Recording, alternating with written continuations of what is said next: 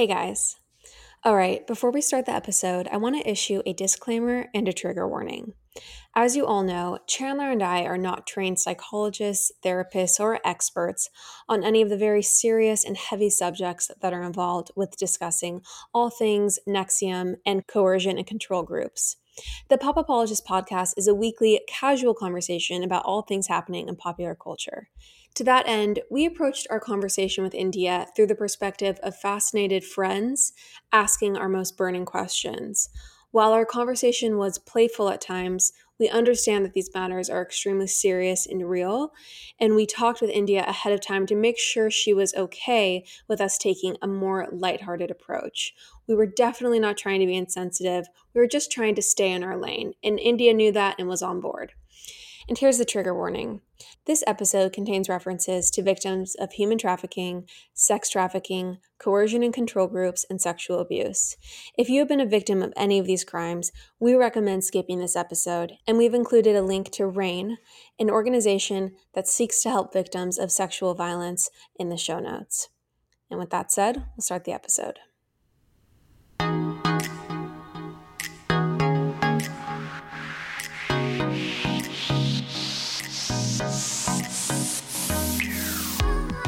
Today, we are joined, it has stunned our audience, shocked everyone who knows us and loves us. We are joined by India Oxenberg, star of the documentary Seduced on Stars, and author of her memoir, Still Learning, which I literally just reread. Thank you so much, India, for coming on the pod. Thank you for having me. I'm really excited to be with you guys. I was laughing a lot, even to my own fiance. I was like, They thought that it was a joke that I was coming on. I was like, why would you think that? Of course if I can, I always respond to people who I really am looking forward to speaking with. So it's so nice. And I was really sold by the two sisters. I will be honest with that, because I am a sister of many, and I feel like that's a really powerful and important bond to promote and support. Oh my gosh, that's so kind of you, really. Truly, thank you so much. My pleasure. Okay, so before we dive in, India, to all things NXIVM related, yes. I have to know, we have to actually take it back to your family roots. Sure. Because one of my favorite parts of The Vow on HBO was when your mom casually referred to Charles, her relative. So here's my question, India. Yes. Did Charles relate any sort of statement about the Meghan Markle interview that he wanted you to relay today on Pop Apologists? Absolutely not. I'm so sorry, but I do not have a message from the palace, unfortunately. The blood is there, the bloodline is there, but the direct line of contact is not. So I will leave that to my mother. If and when she gets a message, she can relay. But yeah. That is so funny. Amazing. I know. I actually I remember hearing about that line in The Vow too. I haven't watched The Vow yet. I think I needed a little break from NXIVM, to be honest. So I took a pause. Totally. And I was like, fine. I'll get back to that later when I'm not in like full on PTSD from all of the press. But, sure. But I remember them making like a sort of a joke about how my mom referred to contacting Prince Charles, but in all seriousness, like my mom was really looking for anybody and any type of help. So it is really something that she would say. Right. It's so funny. I mean, okay, I have to know as someone with a true connection to the royal family, like what you think of the whole debacle. And did you watch the interview? Do you have a hot take? I watched some of it. I feel like it's such a complicated story. I mean, and I am really someone who wants to be there and to champion women above all things, because that's the position that I take. And I really want to be the type of person that is there to promote the truth. And that's the way that I like to speak about things, and my experiences are just like with truth and with facts. And because I don't personally know Meghan Markle, I don't know Harry personally, I don't know Charles personally. My mom and my grandma do know some of those people more personally. And so it's just Right. so hard to say when things get taken by the media and by the news, what is the truth? Like, what's the root of the truth here? And Mhm. Totally. and so I've been going back and forth myself, reading different articles, reviewing the fact checking that was done even just by someone like a Daily Mail. I was trying to get all information and all sides and be as fair as possible. And I just hope that the truth really is clear to people eventually, and that there is the you know, proper plan to fix whatever has been done Mhm. to both sides, because there's always two sides to every story, like we've seen with Nexium, and then there's always definite truths, and those Right. do come out and those are revealed, and it's clear, but then it's up to people to decide what they personally believe. And I know what it's like to be on the other end of a media shitstorm. And so Mhm. Mhm. I feel for her in that sense, because I know how uncomfortable and scary that was for me. The first time that it happened, it was not my choice. And I felt like it was happening at me. Mm. And that was scary. And I felt like everyone was just in my underwear drawer, Oh my like gosh. making Right. comments, passing judgments, and the same thing that they do with her, and that they do with the queen, and they do, you do with most people that people have opinions about it. There's always personal and then more practical truths. And so I think it's your job as a consumer or a pop culture analyst to do the best that you can to get to the truth. And that's not just taking everything at face value. Okay, so do you think that that in the interview that she was telling the truth? I want to hope she was, yes. And Okay. I think she was telling a lot of truths. And Yeah, totally. I think there are things that maybe were more um about her own personal feelings, and that's Mhm. something that Mhm. she only knows. And Right. and Absolutely. so that's why it's like I would never go and say, "Oh, well, she's lying," like straight up lying. I could say, "Oh, well, maybe that thing was taken out of context, or maybe that was Totally. exactly how it was said, and this is her right, and her opinion is valid." So it's Mhm. really, Right. I really don't know the extent of it, but I want to believe that she was telling the truth, because why would somebody go out there to and take somebody else down like that? To me, Right. Yeah. that I don't like thinking that that's the world that we live in, although I do Mhm. know that that happens. Yeah, absolutely. Well, okay, so I just want to. This is a message that you can give from the pop apologist to Charles, which is that when he does want to come out and share his story, same with Kate, same with Mhm. Will's, Yeah, we the will entire family. happily have them on the podcast at any time. If I ever get in touch with them, I will let them know. But I really do hope that they come out and set the record straight, and so that people can really just decide who they want to support. Right. Yeah, Um, absolutely, absolutely. and really, I support people who put themselves out there and that are willing to be vulnerable and willing to talk about tough things, which she did all of that. Mhm. Yeah, And Well, and I so absolutely. I think and I like don't want to say that I'm unsupportive of, a distant family member, but I don't really have a connection to them. The connection that I have is to my grandmother and to my mom, and I support them mhm. Yeah, individually, separate absolutely. from that. Well, and I think like the lack thereof of I mean, they did make a statement, but I think, it was so powerful for Megan to speak so openly. And I think if they were to do anything even close to that, like I think it would endear a lot of people to them. But I think it's the secrecy and, And the not distance. speaking about it. Yeah. That makes it seem more salacious. Well, it also makes them so much less approachable. And like Yes. what Mhm. Megan did was, in a lot of ways, she's humanizing herself by talking Mhm. about these things. It's difficult because it's done on live television, and all of that is, a whole other beast to Right. deal with and to analyze and to edit and to whatnot, as you guys know. Yeah, we sure do. So there's that too, and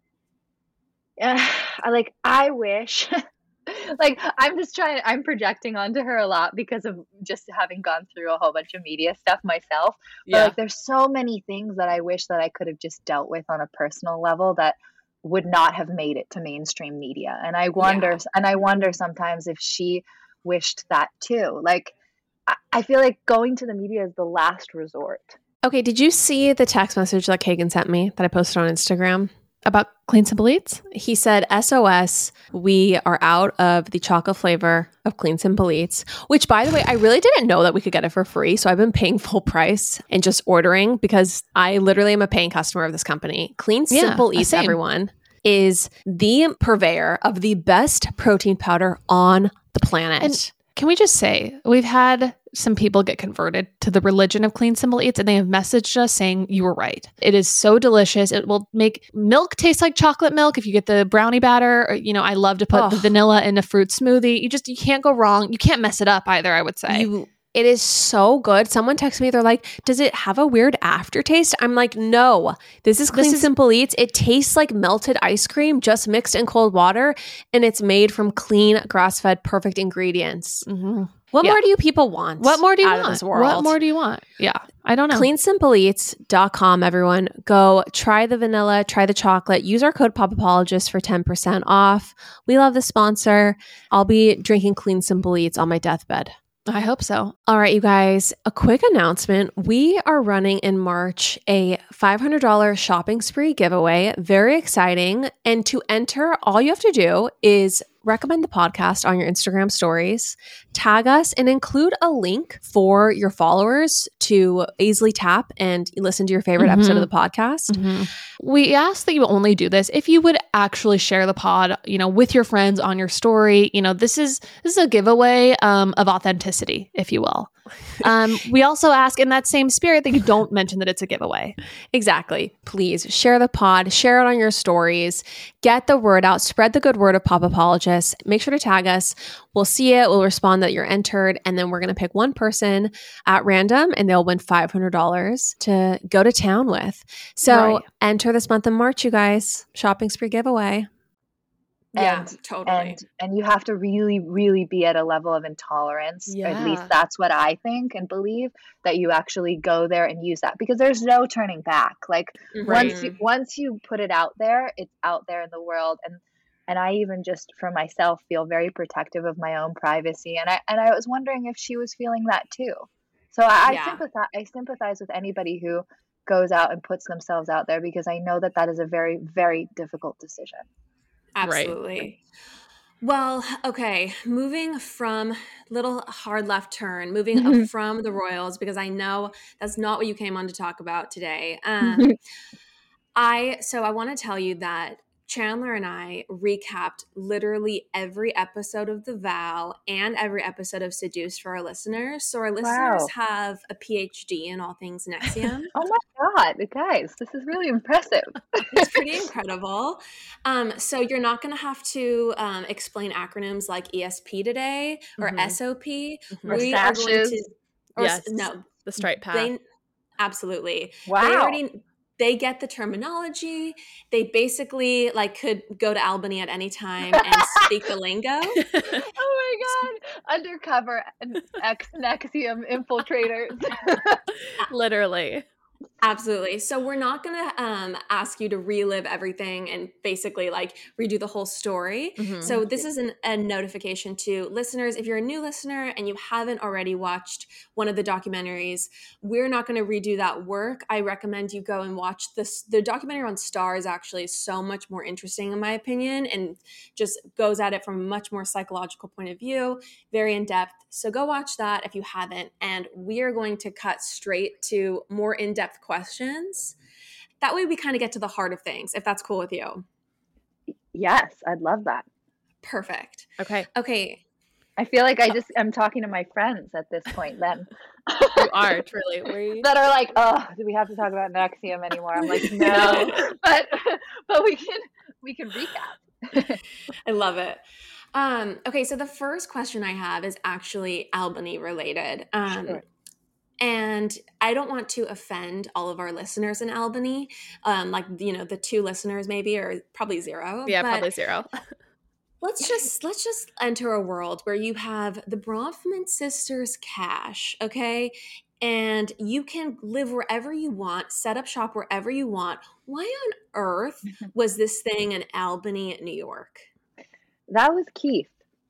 So, Okay. But yeah, like why he's would he from choose there. that? He's not from, he's from, I think it's not Rochester. No, not Rochester, but some other place in New York that he grew up in that I've clearly not cared to remember. And and he grew up there, and I remember asking him, we were on a walk once, and I was like, "Why Albany?" Because first of all, I hate the cold. Like you Oh, can ask anybody who knows me personally, and I'm just like I'm not into it. I can get the right cute clothes, the gloves, but I always have to stick those little hand warmers in my pockets or in my Mhm. shoes because my circulation sucks.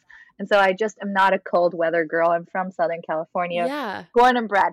And so I remember we were on a walk, it was cold, and I am like, "Why here?"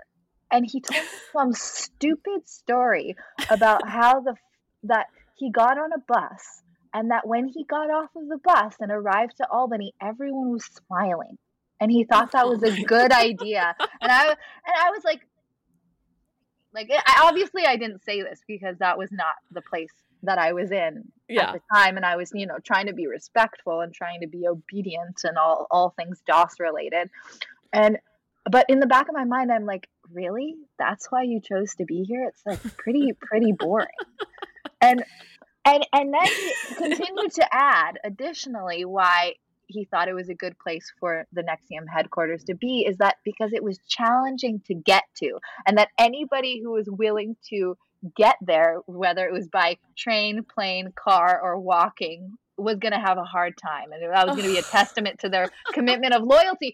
And I was like, okay, well, that I can buy because this is a horrible place to try to get to because I always have to take a connecting flight. And I always get stuck in Chicago. And like, so, I oh my love it. gosh. so that was really the story that I got. The truth, I actually Interesting. don't know the truth. I think it was because he went to university there, and then he's kind of a creature of habit and just never left. Yeah. And then he Just started like to a real build, lack of imagination. yeah, in more ways than one. But I think for him, he was just like comfortable there. And then he started to create his, really what eventually became his harem. But that was his Mhm. core group of women that he started CBI with back in the 90s. And they lived Mm. in the Right. same complex.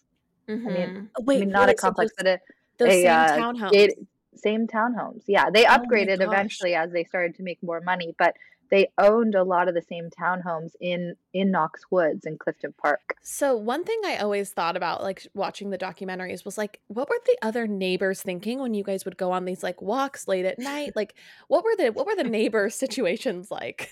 I don't think they liked it, but I was oblivious to that at the Right. time. Yeah.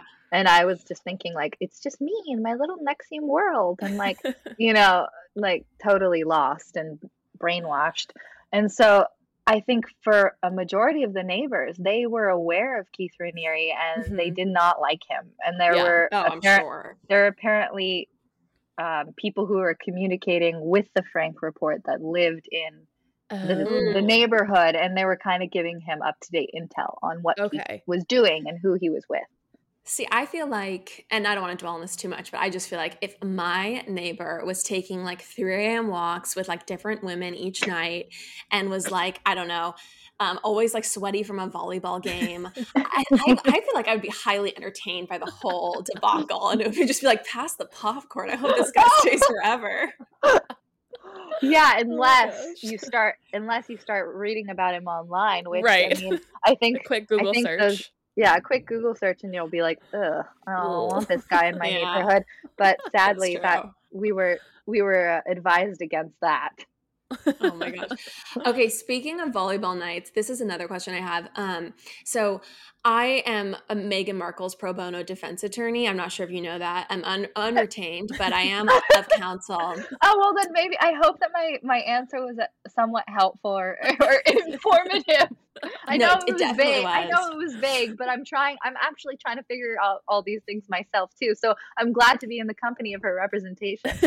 Yeah, it helped me with the case. Thank you so much. But one of the things that as an attorney speaking, when I was thinking about Keith's defense, right? One of the things that I would have said as his defense attorney, I would have said, "Have you seen pictures of this guy at the volleyball game? Do you really think that a man who wants to start a sex cult is going to invite women to see him there regularly?" And and that's my question is how on earth, I guess, how on earth did people find him attractive, especially attractive enough to like leave their entire lives, leave their families, etc.? You know, I have thought about this a lot because he was not the reason why I signed up for Nexium or ESP in the first place. Like he was kind of the last level. I mean, he was the least interesting part to me. Wow.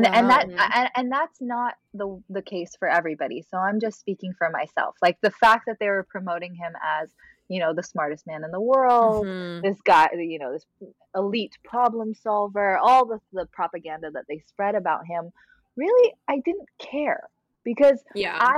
and just to like go back to the way that I was raised in Los Angeles. My parents are actors. I was surrounded by people who, had different levels of fame or, interesting people. I've traveled in my life. I've had a lot of opportunity in that sense.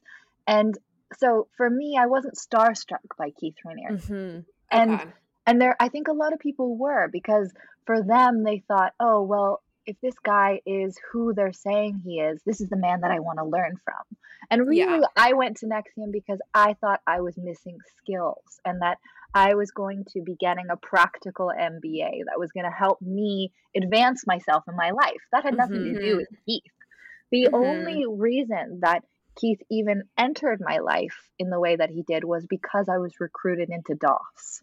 Mm. Right. Oh, And interesting. I was instructed to relocate by Allison Mack, and I was instructed to live with her, which all came through Keith's directive Right. Right. without my knowing. My attraction to him was something that was not natural. Like I had Right. to, it was Yeah. forced by the circumstance. There's other people who were attracted to him for many different reasons. Some people thought that he was like a messiah. Some people thought that Mhm. he was, their boyfriend, like their legit life partner, because Yeah. he played with people, and that goes back to more of his psychology and the way that he thinks is that he uses and plays with people depending on their vulnerabilities. So Mhm. if he knew that you were sexually attracted, he might engage with you in that way or not, depending on what he thought your response would be. Right. I mean, just from watching and all the things that, Does that we've make sense? watched. Yeah, Yeah, totally. I Okay. mean, absolutely. totally makes sense. So like when you were living in Los Angeles, you didn't really have like much interaction with him. No, not at all. I was actually kind of nervous about him. He was like the principal of principals. Yeah. And so Yeah. I wanted Right. to just do really well, especially when I was an ESP coach. I was like, well, I really want to do well. And hopefully this will help Keith and Nancy and move the mission forward. And I was very much indoctrinated into that mindset. Right. And so I admired him, but I wasn't attracted to him. That kind of feeling of like awe came through what we were doing in DOS, and that Mhm. was all Mhm. implemented into us. Like we were made to think and feel that way. Yeah. So did that attraction or that like feeling drawn to him, did that begin? Did that ever come to you It at any did. point? Okay. It did. It also felt really confusing and Mm. uncomfortable because even though I was not like sexually attracted to him, Mhm. I was trying to do my best in the structure of DOS to not be combative, Mhm. to Yeah, not totally. be somebody who was going to be on Allison's shit list. So if that Mhm. meant playing the role of, you know, I'll you're my friend and we're getting to know each other and I'll flirt with you, which really started with the seduction assignment specifically. Right. I knew I had to do that, but I was very Mhm. resistant. Ladies and gentlemen, What are you doing? what do you mean? Just keep it simple. I'm making the promo. Just keep it simple. Just say, hey, we're the Brav Bros. Two guys that talk about Bravo. Ladies and gentlemen, boys and girls, we're the Brav Bros. No. Oh. Dude, stop with the voice. Just keep it simple. I've seen promos on TV, dude. This is how you get the fans engaged. This is how you get listeners. We're trying to get listeners here. If we just say, oh, we're two dudes that talk about Bravo, people are going to get tired of it already. We need some oomph. All right, then fine. Let's try to do it with your voice. Brav Bros. Good job. Right, yeah. Okay, speaking of Allison, I'm so curious how you feel. Like, okay, so you know what it's like, obviously, to basically be, I mean, is this term okay, but brainwashed, like to fully be under a spell. And I used to be so hurt by and feel really embarrassed by that kind of term, because I thought that it makes me emotional now, because I thought that people were just gonna like typecast me as like that brainwashed sex slave girl, which they did. But it is a real term, and it's a real thing, and it's more common than we think. I think nowadays it's probably better to look at it as influence and coercion, because those are easier terms. Like brainwashing can be, it's a little a little less polished, but it's fine to use. But having been under that spell, do you feel like how do you feel about Allison today? Like, do you feel like empathy for her? Like she was, everything she did was because she was under this spell that you experienced, or do you feel differently? Oh, it's mixed, because I think that there's a part of me that feels sympathetic towards her, because I do know that she was a different person when she entered NXIVM than when she left. And that is due to what she went through. And that's really, I blame Keith ultimately for that. For sure. Because it was all his doing and all his objectives. And so I think that she's a broken person. I don't know how much of that was due to her past or due to what she experienced in NXIVM. Like, I can't say, because I didn't know her before. But I do think that anybody who interacted with Keith Raniere is ultimately a victim in some way, because he just took from people however he could. And Allison took it to another level. And she was very cruel to me and to the other women involved. And that was something that she's going to have to deal with. And there's cruel, and then there's crimes. And there are things that she did that were criminal and that she's being charged for. And I don't know what her sentencing will be or when it will be. But she is going to have to face those consequences, because it took her a very long time. And I don't even know if she's fully really come to terms with what she's done. Do you know if she still like professes allegiance? I don't, because I don't have any contact with her or anyone who has contact with her because of the court order. Yeah. But and this is just my intuition, but from a few photos that I saw of her online, she still looked very like gone and kind of disconnected. Yeah. And that made me both sad for her, because I was really hoping that maybe she could come out of this and see the truth. But it's so much of an individual choice. Like, you have to want to confront the truth, and it's really scary and it's hard. Well, and she to me seemed like the most far gone, if you will, Well, Nikki Klein too. Yeah. Oh, Nikki. Yeah. I mean, yeah. What was so sad for me is I watched the Dateline documentary. Yeah. And when Nikki Klein said that she was now working as a barista, and that not that that's a bad job or anything. But no, I had that job too. I was a barista too at one point. But like, just the fact that she basically said she was like financially completely ruined. Right. Yeah. And had essentially no career path, no professional skills. She's like almost 40 now. That's just so sad. And also hearing that that Danielle Roberts, the doctor, was like broke from this whole thing and financially ruined too. Yeah, I mean, they were struggling financially before NXIVM crumbled anyways, just to set the record straight. But they were also like, this did not help. And this didn't, like, it's so hard to leave a high control group or a cult and to start your life and have to deal with all of the, the damages that come with that, because a lot of the time people just denounce their families, they let go of their careers, they don't have any money because they've given it all to the cult. And that's really what has happened in this situation, is they have devoted their lives and their lifeblood to supporting this man, and because of that they're now even more destitute than before. That should say something. That should be a red flag. Like, why would you, that's not a healthy relationship. And that's what makes it, I'm sure, so hard to leave, is you've given everything. Yeah. And in our case, we were collateralized, so there's that on top of it. Yeah. Right. Do you know if he is still trying to control them from prison?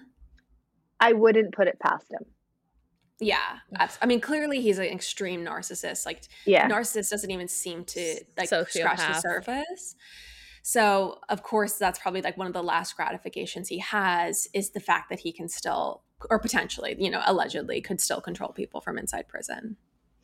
Yeah. And he has been able to do that the entire time. I don't know what he is able to, like, what his capacity for contact is now, because he's just been taken to another prison, which is in, I think, Tucson, Arizona. It's specifically a sex offender unit. Oh, okay. Oh, interesting.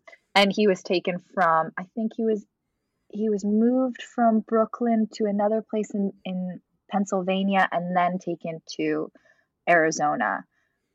So it might be more difficult for him to keep in contact with his supporters at this point, but he's very clever at that. And I wouldn't put it past him to be able to achieve that in one way or another. I haven't heard a peep from what's going on with Claire Bronfman though.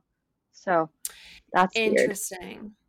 Okay, one other person that I'm dying to get your take on is Nancy Salzman, because she's like, for me, it's very unclear. Like, everyone else seems like they were a victim, but Nancy, I can't decide if she was a willing, like, genius calculating co-conspirator, or if she was also a victim of his. What do you think? I go back and forth too. And I actually knew Nancy pretty well. Okay. But I also know that there were things that she did not know about Doss for a long time. I don't want to give her a get out of jail free card at all, because there is plenty of shit that Nancy Salzman knew about that she concealed way before my time even. Yeah. And she was a part of that core group that really did know about Keith's behavior. And when it came to underage girls and his sexual deviant behavior in general, I am pretty clear Nancy Salzman was aware of that. Yeah. But I felt for her, because when everything was crumbling around, it was almost like she was, the last one to the party. And Keith was like, oh yeah, now there's Doss. Sorry, your whole company is imploding because of it. Like, that was kind of the tone. And so there was a part of me that felt like, oh wow, she really didn't know, but there was so much that she knew about, when also tax evasion, cash that they were moving from Mexico. She had a whole bunch of cash, stashed in her home, that at the time they were telling us that was planted by the FBI, which makes me laugh so hard. Oh my gosh. Flash forward a year later, when I'm not in Albany anymore and I'm working with the FBI, and they're like, so what did you think about all the money that we collected from Nancy Salzman's house? And I'm like, oh yeah, they told me that was fake. They're like, really? How did they think that? We seized it from the house. Like, that's the level of distortion that these groups are capable of doing. And if you're somebody who is, not trying to be combative or trying to be supportive of the group, you'll go along with that. Yeah. Yeah. I mean, I don't know. I think she is. Sorry, I think she is somebody who deserves to be charged with certain crimes, because she was definitely a participant in those. Do I think that she is at the level of Keith or Claire even? I'm not sure. And so you think there's a difference between Nancy and Claire? Okay, what's that difference? I think what Claire did was, with her money, was so irresponsible and dangerous, because she is the reason why Nexium was able to sustain itself. Like Right. it wasn't Yeah. solely through, customers. Right. It was because she was bankrolling it, and she was bankrolling all of Keith's projects. Nancy Salzman was a supporter, but she was really more connected to the operations of the company and kind of giving classes and teaching classes. And I think that there was a part of her that actually really believed that she was doing good. And you could say that for anyone except for Keith. Yeah. Because I think Keith knew what he was doing, and Mhm. other people were Oh, you swindled. do? Oh, yeah. So you don't think that he was in any way buying his own bullshit? Oh, I think he did. But I also Like- think there was a part of him that knew. I don't think he bought it to the extent that he thought he was a good guy. I Right. think Okay. he knew. Okay. I think he bought it that he believed that he was that he is superior in the way that he thinks. I even remember him telling me that his indoctrination was superior to my mother's, because he really believed that he was that outstanding. Yeah. I mean, he's Um, the smartest. What was the IQ thing in the yeah, Guinness Book of World Records? That's yeah, like that's only not one real. copy. Yeah. But I do believe that he is just, but that at his core, it was all nefarious, because even 20 years before DOS was created, he was giving master slave contracts to women that he was in relationships with. What? Yeah, that didn't make it into the documentary, but Wait. that was Oh something that my I learned while gosh. we were filming. So he Like was. Go Go ahead, ahead. Jen. No, you go ahead. Well, so he was enslaving women, and obviously very much wanting to have them under his thrall. Yeah. For forever, as long as basically he was an adult. It was clearly a pattern of behavior. Wow. One thing that I've read a lot on the Frank Report about is his relationship with the Fernandez sisters. Mm-hmm. And I was wondering if you were aware of that whole situation, if you know them, or and like basically, because that's probably, I think, some of the darkest stuff that I read about. It is. There was so much that I was not aware of when it came to them. And I do know them, and I know one of them more closely. And I'm very protective of them because I really consider them to be victims of Keith. And he destroyed their family. And thank God that there's a lot of love in that family, and they're, working to repair it, and that they're strong women, and they're also, trying to put their lives back together. Yeah. And I feel for them so much. And I didn't even know about the Daniela, like the extent of what Daniela had went through until the trial. Like, that's how well it was concealed from me. Who I did know that, but it's like hard to actually even say, because there were things that I knew, but I never actually knew the real story. Like, they had told a tale of how their parents just dropped them off here in Albany, and that the Albany community took them in to take care of them. And that's a very, very, very different story than what the truth was, and that what came out during the trial. Like, Lauren Salzman was basically Daniela was imprisoned in a room for like almost 2 years, and Lauren Salzman was like keeping her in that room. Yeah, right? I didn't know any of that until after I had left. And then Camilla is the one who was at 15 that Keith assaulted, or, started his relationship with when he was like in his 40s. And, he basically destroyed her. Anyway, like her experience, both, I just feel so much for that family. Me too. And it was so painful to read our victim impact statements, because they both read before I did. And really? Yeah, and thank God we were all wearing masks because it was COVID, and I just used it as like a tissue collector, and like my tears were filling up my mask. And I was just like, this is so painful, because they were so raw and so detailed about their experience, and really, really brave. Yeah, absolutely. So harrowing. Wow. So that's a lot to ask someone to do. And obviously it was their choice. They didn't have to do that. They felt compelled to do it. And I think for me it was really healing, even though it was scary as shit. But Mm-hmm. It's I think what they went through is a lot, and I think that really they just deserve their privacy and their time to heal and put their family back together in peace. Right. Yeah, Of absolutely, course. absolutely.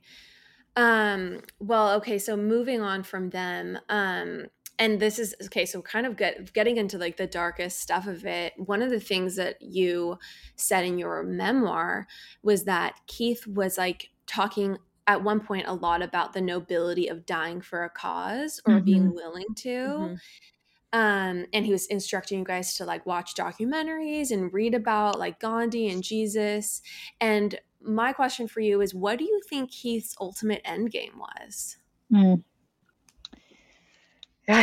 It took me a while to really allow myself to admit that, because that was a scary thing to see that I had put myself in a situation where that was even an option, you know? Yeah. And Yeah. I think ultimately his sort of psychopath brain wanted world domination or something. He wanted Mm-hmm. ultimate power and control. And if that meant Interesting. controlling human beings and also being able to indoctrinate them into his beliefs to support and to promote and to recruit, that's what he wanted. And I think he looked at DOS as a political tool and a way for him to have more control. Yeah, I mean that was one of the most also like shaking parts of it, or like disturbing parts of it, was he was talking a lot about how like there were going to be women in government who were part Mm-hmm. of DOS who he could control. And I guess, do you have any insight to what, like, let's say he did have, let's say Elizabeth Warren was, secretly in DOS or whatever, like what would he be, what's his political stuff that he wants to push through? Or is it just control? You Sorry, this is know, a very crazy no, question. this is a really interesting question. I've never been asked this before. And I think that, uh, I mean, his political views were really pretty wretched when it when I strip them Mm-hmm. of all of his, word salad and whatever it Yes. was, and The all the word shit, salad the word salad that he was is trying to. insane. It's a lot. It's like, Yeah. what are you even saying? And I can't Yeah. believe I actually used to think that this was made sense. But um, I think it's really ultimately comes down to power and control, and he just thought that politics and money and all of that was going to get him that. And Well, in some ways it did, because he did control a lot of people's lives, and he's still controlling people's lives without them being conscious of it. Yeah. right. I mean, even Yeah. just thinking about what he says about rape and assault, like those Hmm. ethics that he kind of that he like hangs his hat on, it's so horrifying that like It's not moral. yeah, it's not. And but the way that he sells it and the way that he manipulates his words and the way that he speaks about it, it's like you think you're hearing from this like enlightened being who's able to almost be amoral about these very, very wrong Hmm. things. Hmm. Yeah, and that's the scary part. And I Yeah. think the part that people think that they're immune to, um, which we're not. I don't think Mhm. that anyone is immune to influence. I think we just need to be more aware of who we're letting influence us. Right. Yeah. So, and certainly let's not vote for any potential senators wearing a sash, guys. You're listening. Yeah, Beware. red flag, red flag. Oh my gosh. One of the questions I also had for you was like, where do you think that his hatred of women comes from? Because that was so abundantly clear to me, Mhm. was that he was like the original incel. Like he hated Yeah. women Yeah. so much. He wanted to torture them. He wanted to completely dominate and control them. And all of the SOP doctrine was Ugh. so against women. And so, Hmm. do you have any insight into that? I do. Um, I think that he is a misogynist through and Mhm. Mhm. through. I think Yeah. he thinks that women are subhuman. Um, Yeah. I think that he is the type of person that is incredibly insecure. And Mhm. is so needy for Mhm. people's approval and this feeling of being desired and wanted that he will treat people however he feels. And I think that there's probably a lot more people like that in the world than we think. Yeah, absolutely. So thankfully, the world is shifting and we're experiencing a lot of social change and more equality and just general human respect and Mhm. decency. So I'm happy about that, but I will say that that's type of mindset and that type of mentality does exist in the world, and so it's good to be aware and to not pretend like it's, you know, completely gone Right. because Mhm. we see it a lot in positions of power, sadly. But Mhm. I think that that's just part of how he developed, and that either it was through mental illness or personal experiences. Like I could say a lot of things about him and what I know about him, like from his body to his height to the way that he speaks to the way that he carries himself. Like he's not an atypical male. Like he's not the guy that you would go, oh yeah, he's my type. Yeah. Like Yeah. it was probably a rough go on the dating scene for Keith. And I think, like, I hate making jokes about it or making light, but like that's probably why he went to the extremes that he went to control and capture and feel loved by people, was Right. because he was partly incapable. Totally. Absolutely. I think like his physicality, that to me was the biggest indicator that he probably had major issues, like essentially with women in the past, and probably experienced a lot of rejection as in Yes. his early adulthood. Mhm. That, Yes.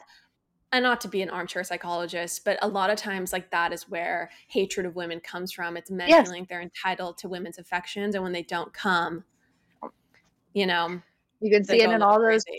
those true crime documentaries with rapists, with Mhm. murderers. It's like this Exactly. compulsion that comes from that deep place, Yeah. Absolutely. or I guess that One of deep wound.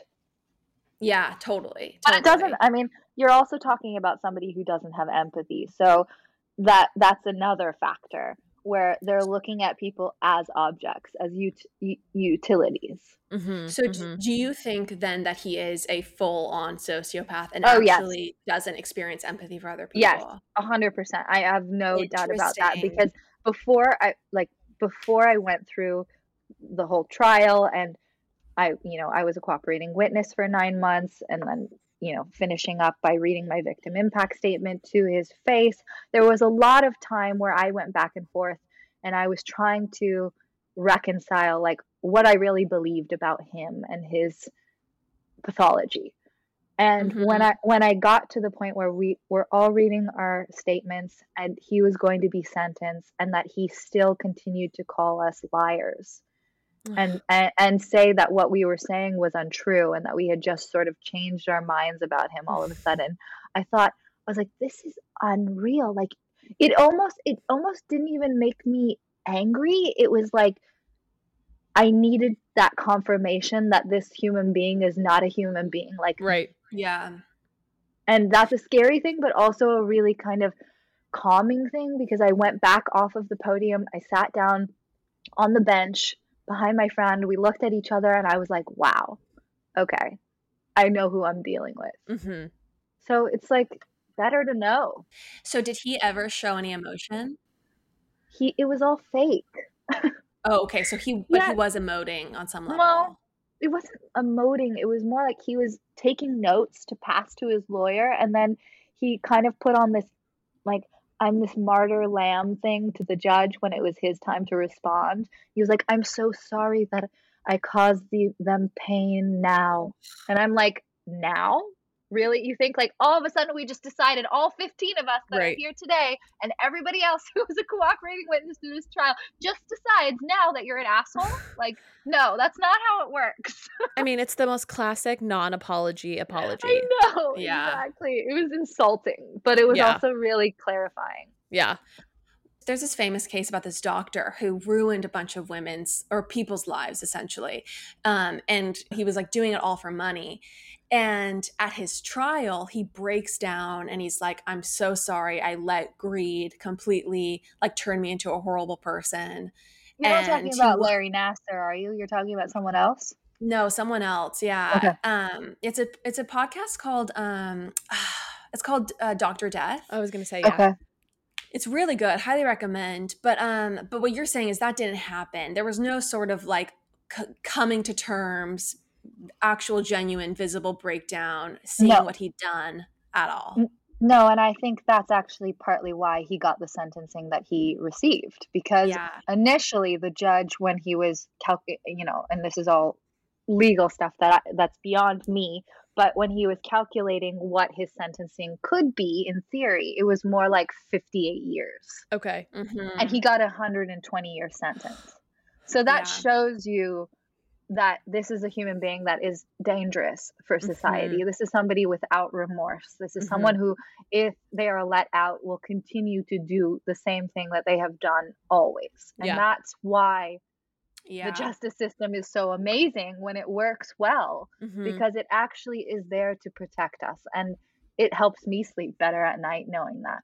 Yeah, I mean, I was going to ask, like, do you feel safer now? Of course, because he's behind bars. Like, he doesn't have, like, the same, obviously he's probably still trying to lead the few members that are still there, but, Which makes you me feel sad. much better.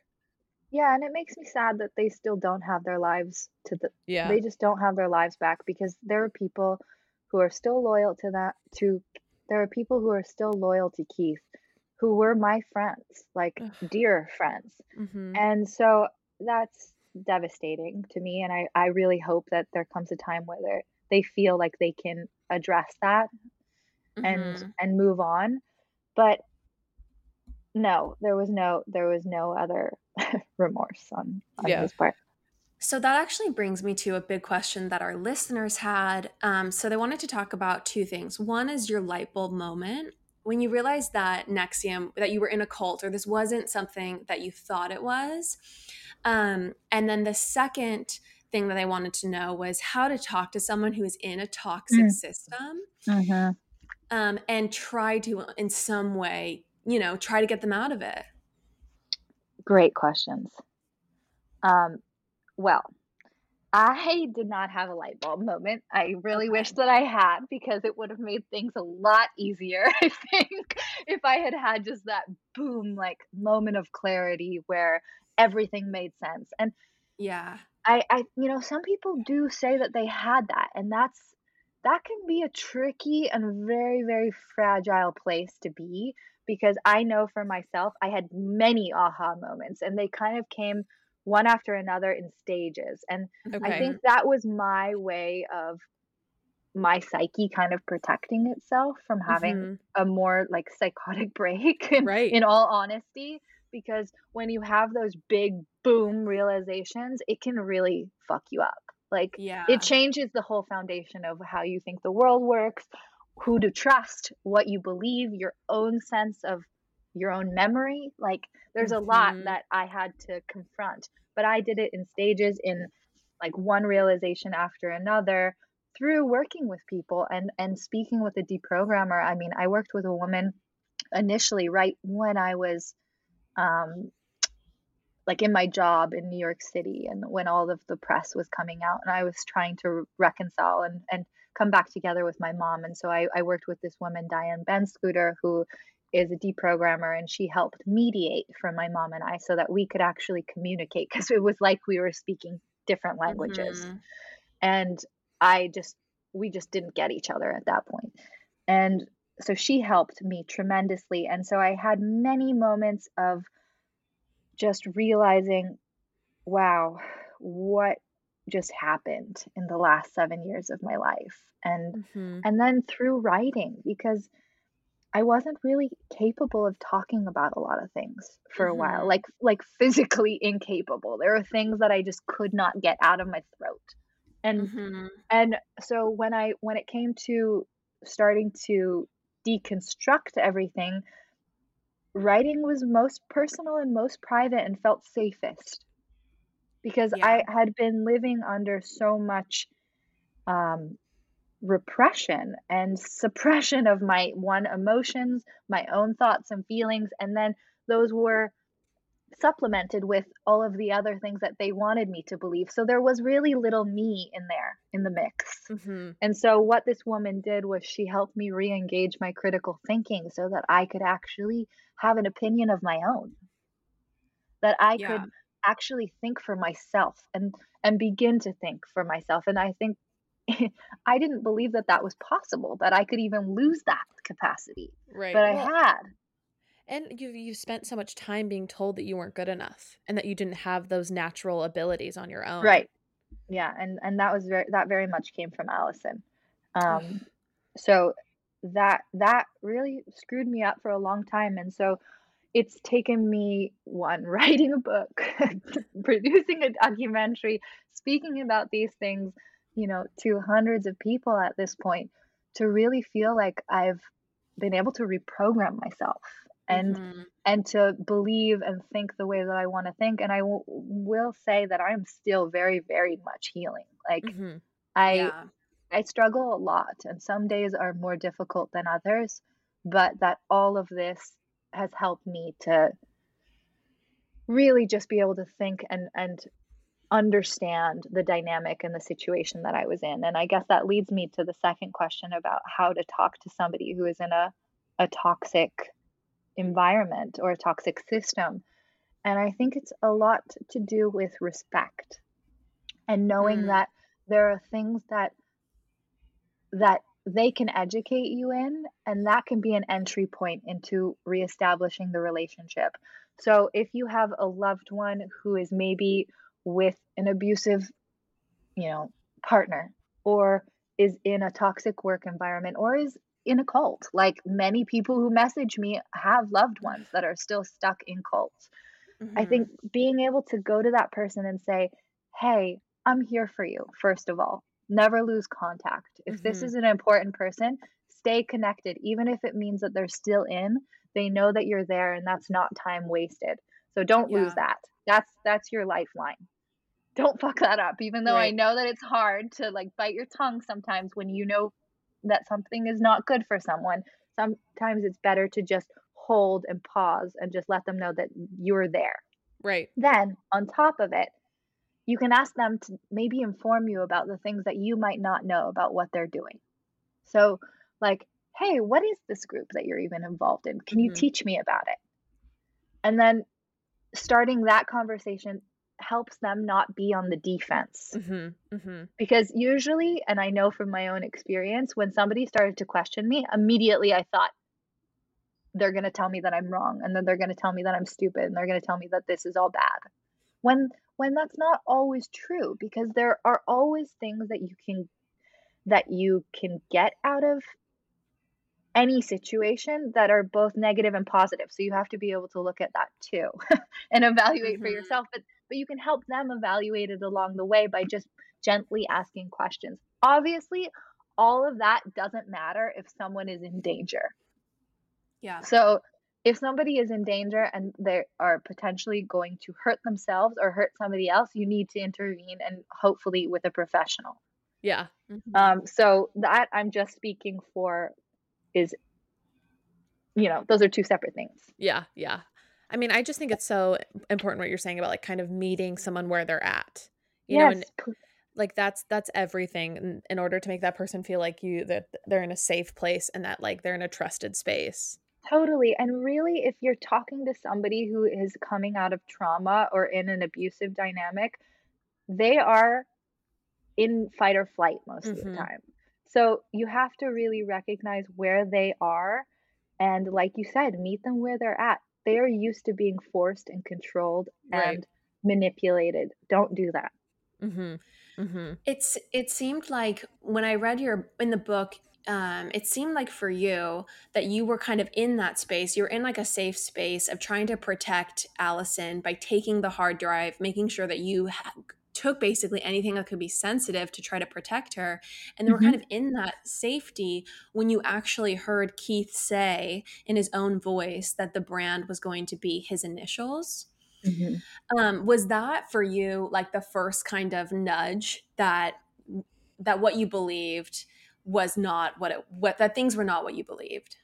Well, those were 2 separate moments. When I found the flash drives, I was still um, in New York. I was in Brooklyn Mhm. specifically, and I was moving out of her apartment in the middle of the night, and I was still very much you're absolutely correct. I was in a protecting her mode. When I grabbed them, I thought, "Oh, she might need these later." Then Mhm. I didn't look at or listen to those for months until I moved back to California. I had driven across country with my now fiancé, and I was unpacking at my mom's house, and I just pulled them out, and I thought, "Oh, well, maybe I'll just see what's on them," and that's when I heard in Keith's own words that the brand were was his initials, and that confirmation was a huge moment for me. So if you wanna talk about light bulbs, that was a light bulb. Mhm. And it was sort of Yeah. like, "Holy shit, I can never go back to waffling or thinking Yes. or giving this guy the benefit of the doubt." It was over. So, to kinda go full circle here, there are certain things that are just definitive truths.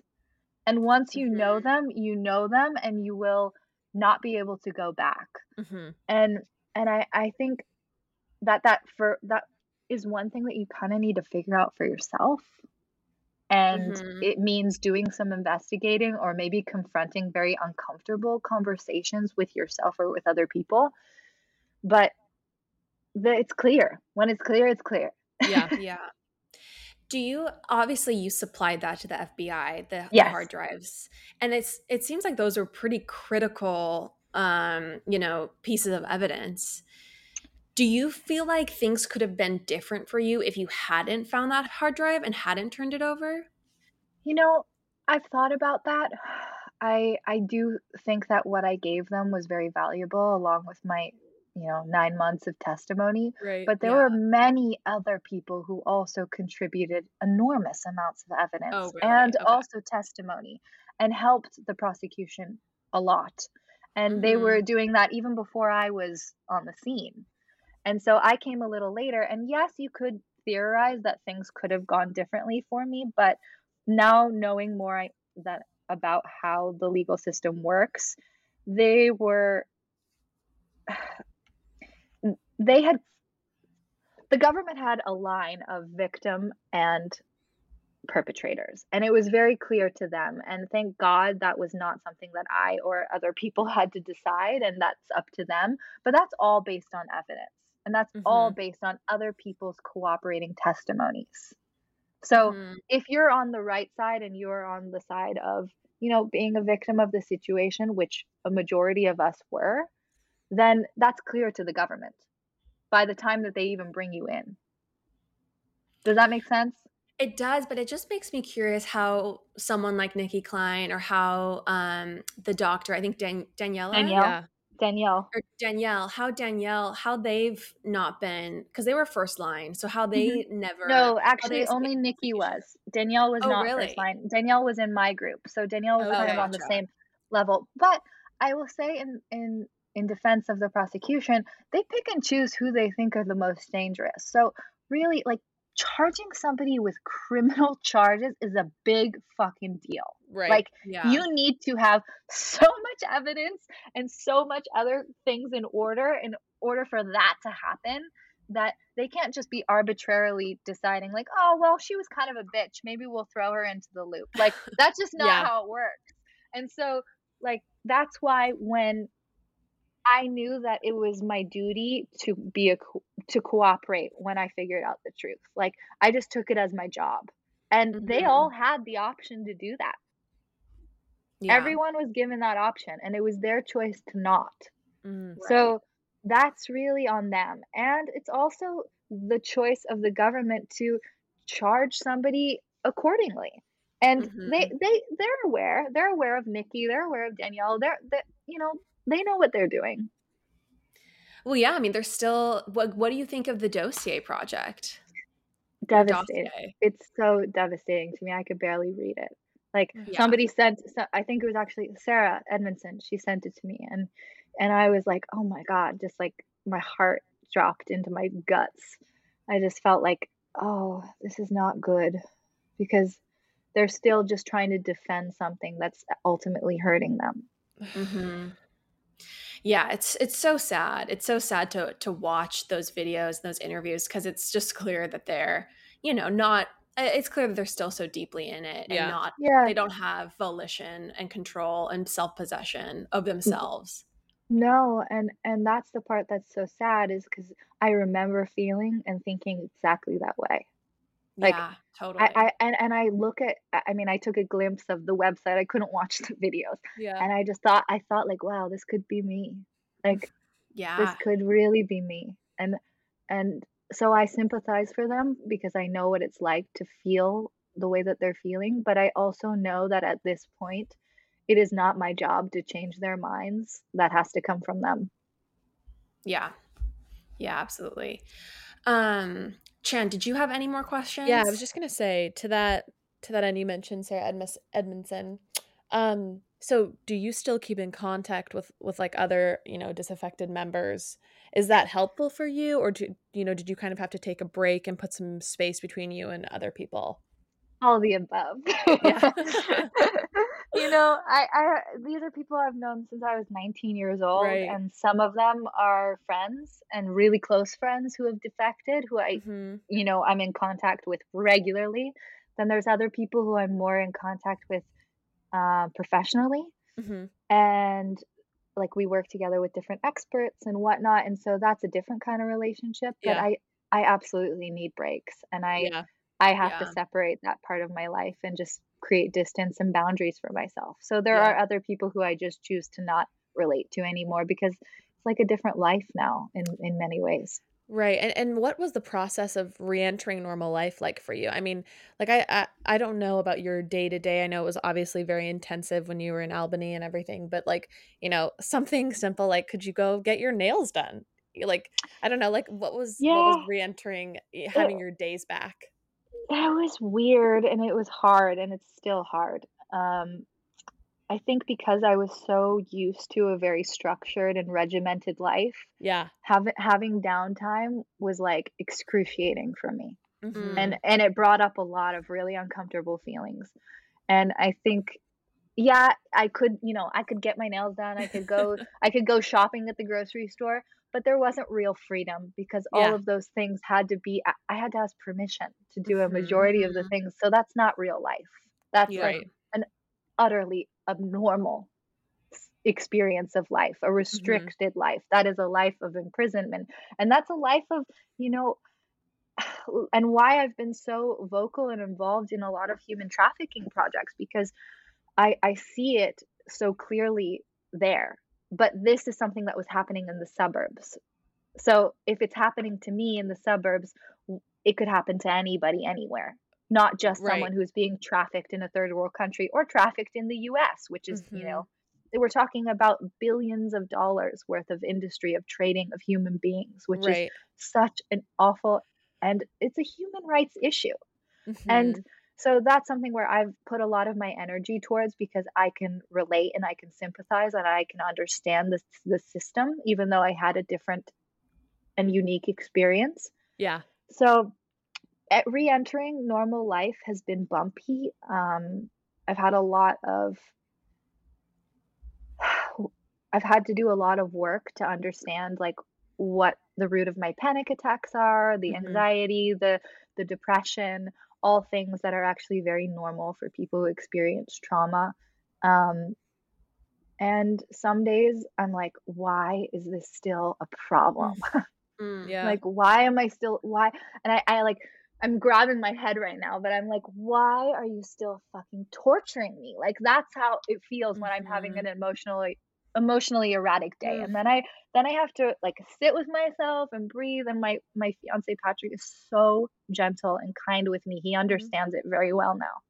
And he's like, it's okay, like everything's okay. We're all good right now. And he has to like kind of bring me back into the moment of Mhm. where I am because when you have a flashback or you have a PTSD trigger, it's like you're almost there in the past, but in your current state. I Yeah. don't know if do you know what I mean? Yeah, It's like you're there, totally. but you're not there, and you don't have all your wits about you. And so Yeah. I have been um, just having to learn to navigate all of that. Most days I have really good days, but um, there's stuff that I still deal with, like even just stuff with my body and the long-term effects of having such a low weight and no period, and will I Mhm. be able to conceive, and will I Mhm. be able to have that kind of life option if I want it? And so those are real things that I have Yeah. to deal with.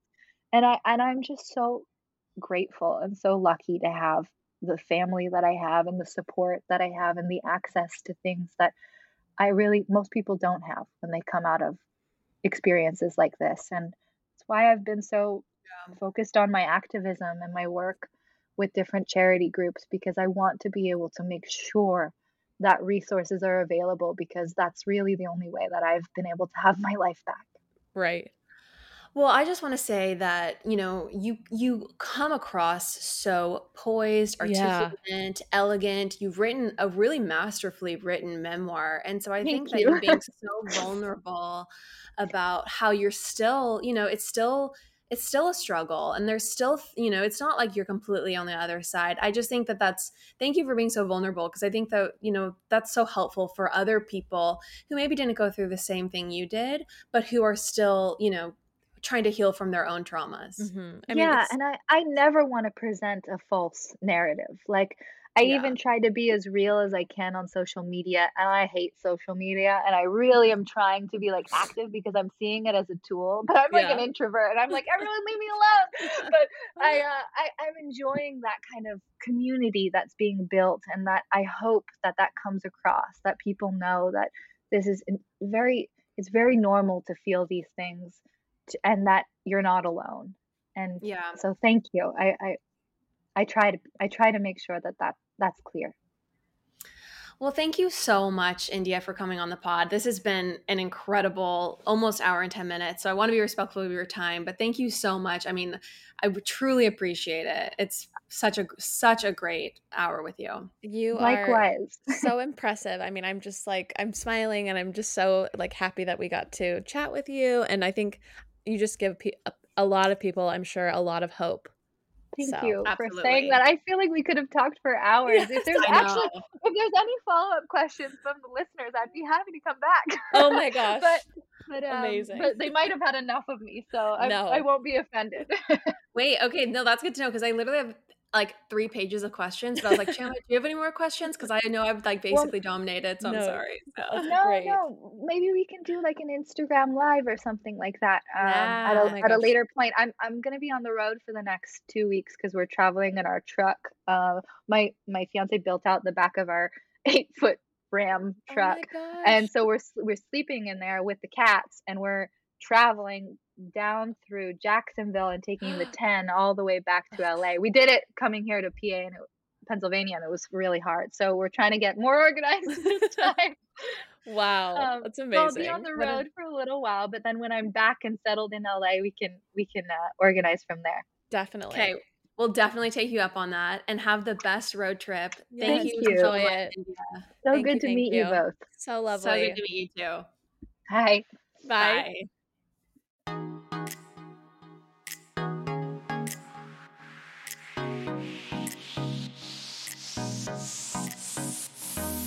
That's all for now, folks. Don't forget, give us a 5-star review, hit us up on Instagram at Apologists, and we will see you next week, live every Wednesday.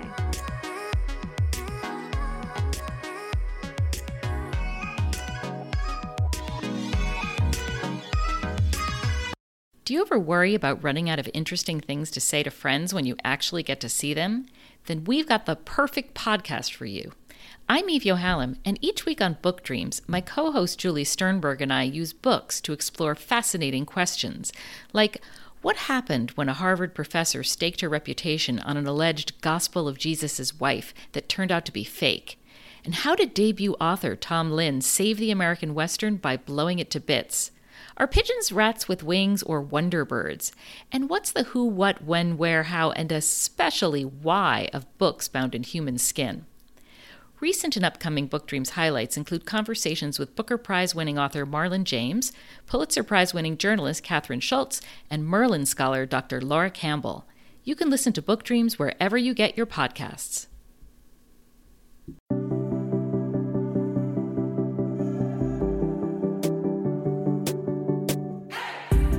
Hey everyone, I'm Emily Beerley, and I'm Jennifer Chaikin, and we're licensed marriage and family therapists, owners of the Therapy Group, and hosts of the Shrink Chicks podcast. Every week we bring you a new episode where we dive into therapeutic topics like inner child work, dating anxiety, family dynamics, relationships, and burnout, making them more relatable and understandable, leaving the psychobabble behind. We address the things you've been dying to ask your therapist but don't know how, and work to help you stop shooting all over yourself with the expectations society can put on us. Tune in every Monday to Shrink Chicks on Apple, Spotify, or wherever you listen to your podcasts. Be sure to follow along and subscribe so you don't miss an episode. Prepare to learn all about you, because in order to grow yourself, you got to know yourself.